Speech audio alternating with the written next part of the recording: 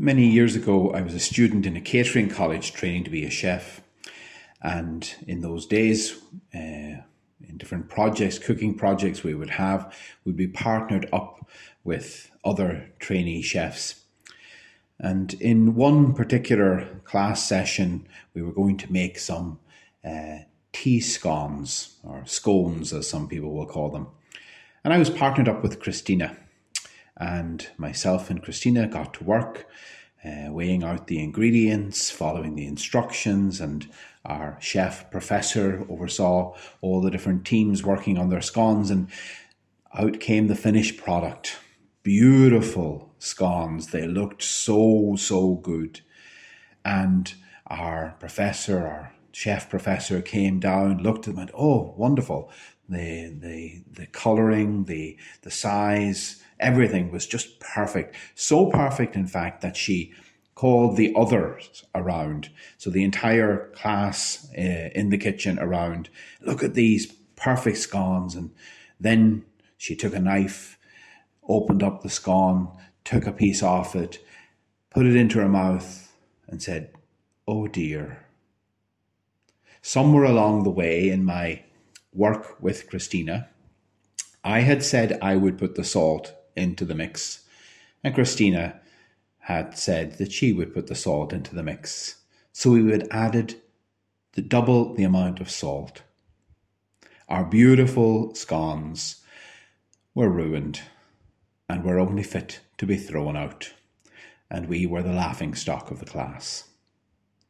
Salt is a powerful substance. It punches way above its weight. A little goes a long way. In the gospel today, Jesus declares that we are the salt of the earth and the light of the world.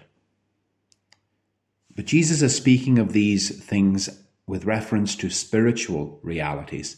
He's not talking about the salt shaker on your table or a lamp in your room or even the sun in the sky. These are spiritual realities. And what is his meaning? Well, it's in the nature of salt to be salty, and it is in the nature of light to shine out. Salt that isn't salty is not salt, and light that does not shine is not light. In fact, it is impossible for salt to be unsalty, for that is not how God made it. It is equally impossible for a Christian to not bring their faith to bear on the world around them, for that is not how God intended the definition of a Christian to be. The enemy of our souls desperately wants us to become followers of Christ without flavour, disciples who are invisible. And there's a huge push in the world for us not to bring our faith to bear on the world around us. The enemy knows the power of what we have in our faith. Do we? Pope John Paul II at World Youth Day in 2002 had this to say to the young people, but it's really a message for all of us. He said, for a long time, salt was used to preserve food. As the salt of the earth, you are called to preserve the faith which you have received and to pass it on intact to others. Your generation is being challenged in a special way to keep safe the deposit of faith. The gospel we hold so dear, the faith we hold, has a power way beyond what we can imagine. The enemy knows that, but many of us have forgotten that. Saint Edith Stein, who died in the concentration camp of Auschwitz, she, way ahead of her time, was speaking about the real beauty that is woman. And she said about women, the world doesn't need what women have. The world needs what women are. And I could paraphrase that or twist that saying, the world doesn't need what Christians have. The world needs what Christians are.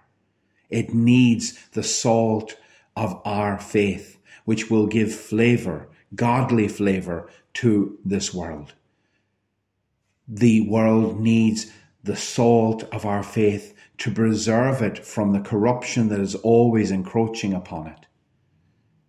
And the world needs the light of our faith. It only takes a few minutes watching the nightly news to know how desperately the darkness that is encroaching in our world needs the light of Christ to disperse it. He is the light of the world, and in this gospel he tells us that we are the light of the world. We need to shine. We need to be willing to be seen as followers of Christ, even if that brings not so pleasant things our way, so that we may bring our faith and all its power and all the power of Christ into the situations that we encounter on a daily basis, and into that awful dark situation which this world seems to be moving more and more into. You are the salt of the earth. You are the light of the world. If not you, then who?